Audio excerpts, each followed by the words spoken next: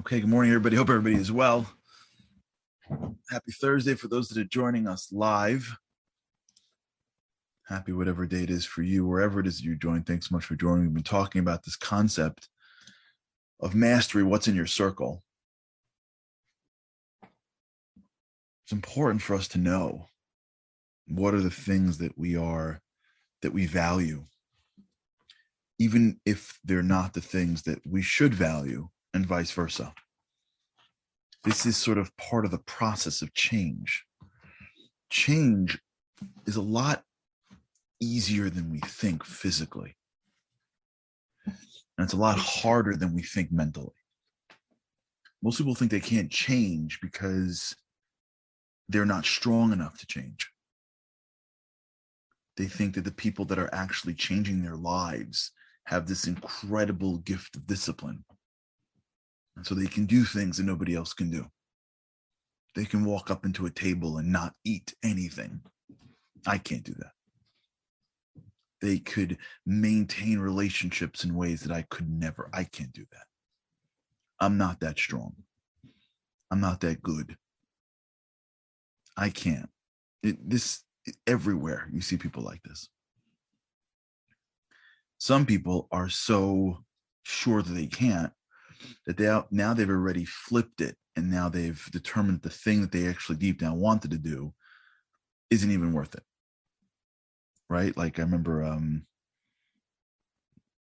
someone making like a comment like, I wouldn't even want to be around vegans or something. Like there's a whole, I forgot what the comment was. It was like, someone was eating, they were being vegan. They were trying to, cut out meat and dairy and whatever. And the guy made a comment like, I'd rather die than hang out with vegans or something. Now, I don't know, but what he was saying in a way is, are you kidding me? I could barely I could barely limit my burger consumption to 4. Are you are you nuts? All right, fine. I'll just eat this way and tell myself that you're nuts. Now, I'm not saying that I'm not arguing on vegan or no vegan. Like that's not the point.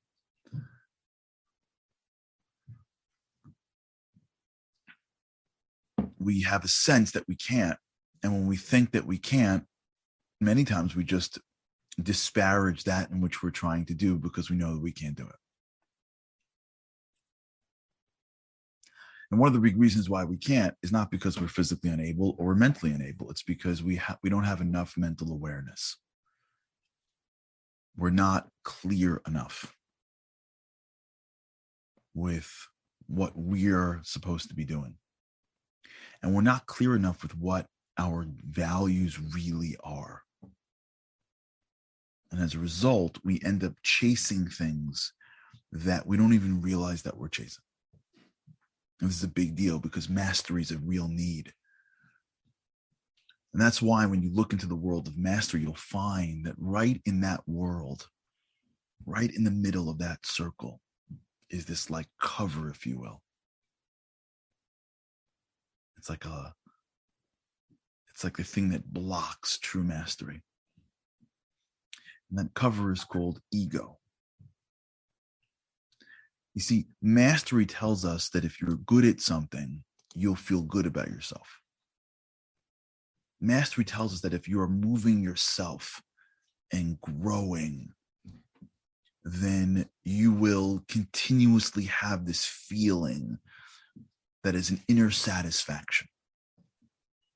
That's why when you see athletes and you look at them, if you study athletes long enough and you see their levels of happiness when they are in the playoffs, which is the highest level of stress of their whole year, right? The playoffs in a sport is the highest stress the athletes go through. And you compare that to after they win the championships. They're much more satisfied in the playoffs than they are after they won the championships. Because after they won the championships, it's over. There's a jubilation. There's honor, respect. There's a lot of other great things that comes with being the world champion. But satisfaction isn't at the highest. Satisfaction is when you are in the process of mastery. And if there's a goal called Super Bowl championships, Super Bowl champions, and you're in the playoffs, you may be nervous, you may be stressed, you may not be able to sleep. But if you're a healthy player on a good team, there's a certain sense of satisfaction you have that you are moving yourself towards a meaningful goal to you. I was talking to somebody who was running a program for veterans. He was explaining to me that a lot of veterans, especially in special units, have a very hard time adjusting back to civilian life. They're safer. They're more comfortable.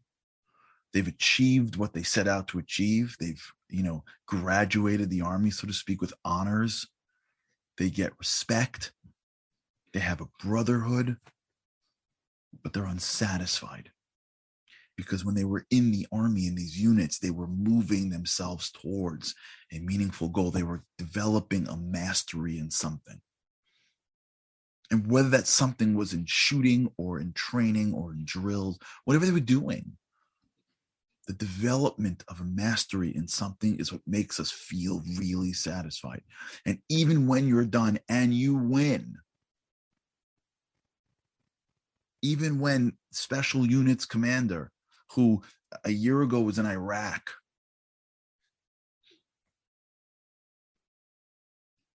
sleeping in a bunk away from his family, eating, canned food, worrying about life, somehow, for most part, listen, you come back to a healthy family, it's easier, obviously.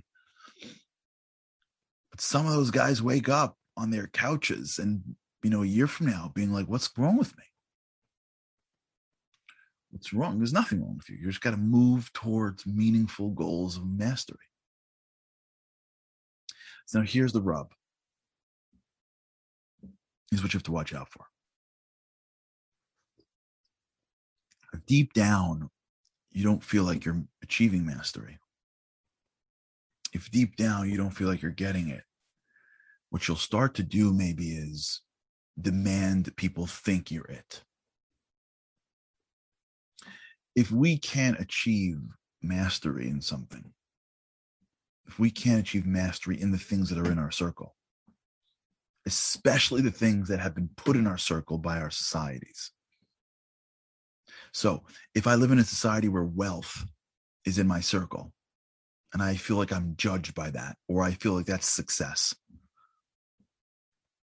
and the things that I spend my time being a master in doesn't bring wealth, or I'm working a job that I don't love in order to get wealth and I'm still not getting wealth,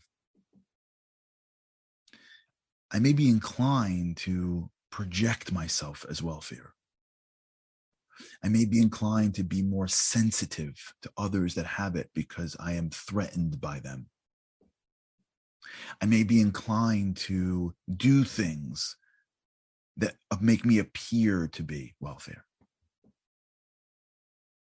I may project myself, demand others to give me respect as for the thing that is in my circle, but that I haven't achieved mastery in.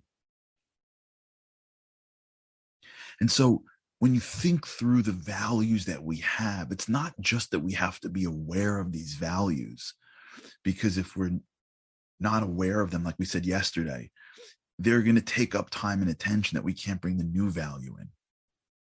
So let's go back just to wealth, for example. It's not just that if in the center of my circle is wealth, just for wealth's sake, not to in order to enjoy life even, or to benefit or benefit other people, or to take care of other people. If let's assume that wealth for wealth's sake, which I don't know how that's, I wouldn't consider that a value, the accumulation of stuff just to accumulate. But let's assume that's the case. In our micro society, who has more is considered the winner. Okay? It's happened before. If a person's living in that world and in his or her circle is that value, they're not even aware of it, or they are or not. They're driving towards it. They're doing things they don't want to be doing. They're working in jobs that they don't like, not to pay the bills, but to accumulate. They're acting in ways they don't really necessarily need. They're buying things they don't really need. So not only are they serving that value, therefore, when you put in the other value, let's say family, let's make it easier or harder. The one kid that is the hardest to raise, right, which requires much more attention than the other kids, or the one family member that you have that you're related to that's harder to connect to, or the part of your own growth, life, knowledge, wisdom, spirituality, whatever. It's not just that when I am serving the master of wealth and I am working things and doing things and worrying about things and always thinking about ways to make money and losing myself by being threatened by other people and being jealous of other people and being envious of other people. It's not just that the time that I invest in that value wealth is taking away from the limited discipline that I have for the value that I want to bring into my life, which is family. It's that this wealth is creating a negativity in me. It's bringing out my, if you will, my ego. It's bringing, not in a good sense, it's bringing out the negative side of me. It's causing me to not be able to connect with other people. It's causing me to make decisions that are not good for me. It's causing me to distance myself from people where I don't want to really do that. The values that I have aren't just taking up space. They're shifting how I see the world. They're shifting who I connect to. I was talking to one guy once who clearly has in his number one value wealth. Clearly. And he's, to his admission, or what, I don't know if it's real, but he said very, very wealthy. He called because he was struggling with something, is that he didn't have any real feeling. He didn't have any real satisfaction. And when you go through even his businesses and what he does, every accomplishment that he has is just a momentary cheer followed by now a new floor for him to grow to over. And he's calling me because he wanted to get into a certain industry that I was involved in, or that he thought I knew about. Meanwhile, he's so successful in his industry, but that's not enough. He wants to take over another industry. And everywhere I turned with this guy, it was this value play. He wanted all the real values, but he didn't have any room because his whole life was consumed with the value of accumulation of wealth, of which he didn't even realize. And if I said it to him, he would dismiss it because he couldn't allow himself to say that. That's what makes change hard. What makes change hard is aligning our minds with our souls. It's with being aware. It's with being honest with ourselves. We have a limited resource of power, of brain power, and an unlimited resource of spiritual power. It's not a question of can we do it? We can do a lot. Like, I had grandparents that survived the Holocaust. Like, that was really hard. Like, really hard. I have other grandparents that sent children to a foreign country, running away from their lives in the Middle East. Like, that stuff's hard. And they were young. I don't think my grandparents were over 23, 24, 25 before they did one of the most hardest things in their lives. Humans can do a lot. A lot. But we just have to be honest with ourselves. We have to develop a pathway of awareness to ourselves so that we are aware of what's driving us, so that we hold ourselves to task internally for values and thoughts that we have that we don't want to admit that we have. And if we use this technique, this trick, you can find it out. What are the things that you're willing to engage physical exertion in? For what? Where are the areas that you are envious of others? These are the values. These are the core goals that we have. Otherwise, I wouldn't be envious. I'm not envious of professional bowlers because I don't really care about bowling. I'm sure it's a great sport. I don't care about it. The guy comes to me, he's like, yeah, I'm best bowler in the world. I'm like, yeah, that's wonderful. Like, I don't know, good luck. Hope you got your own bag with your name on it. I don't know. I bowled when I was a kid, but there are things that I care about. And I find myself being threatened in. Why? Because that's my value. Because that's my number one goal. I want to be this person. I want to have this thing. And if I'm around people that are the epitome of what I should want and I don't want it, it's indication. If I say I want spirituality and I see somebody who's more spiritual and I've got no interest to be like that person, that's a pretty good indication that it's not in my list. It's not in my circle. And that's the work that we're doing.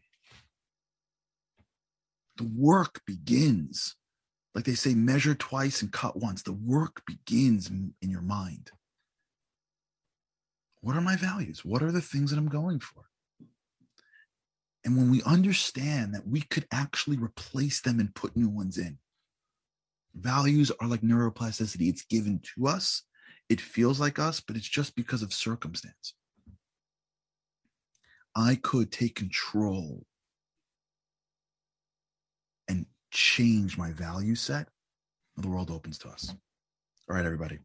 I'm away this weekend, so we won't have a show tomorrow, but looking forward to seeing you on Monday. So have an incredible weekend. Think about this over the weekend. With God's help, I can't wait to see you again on Monday. Have a great weekend.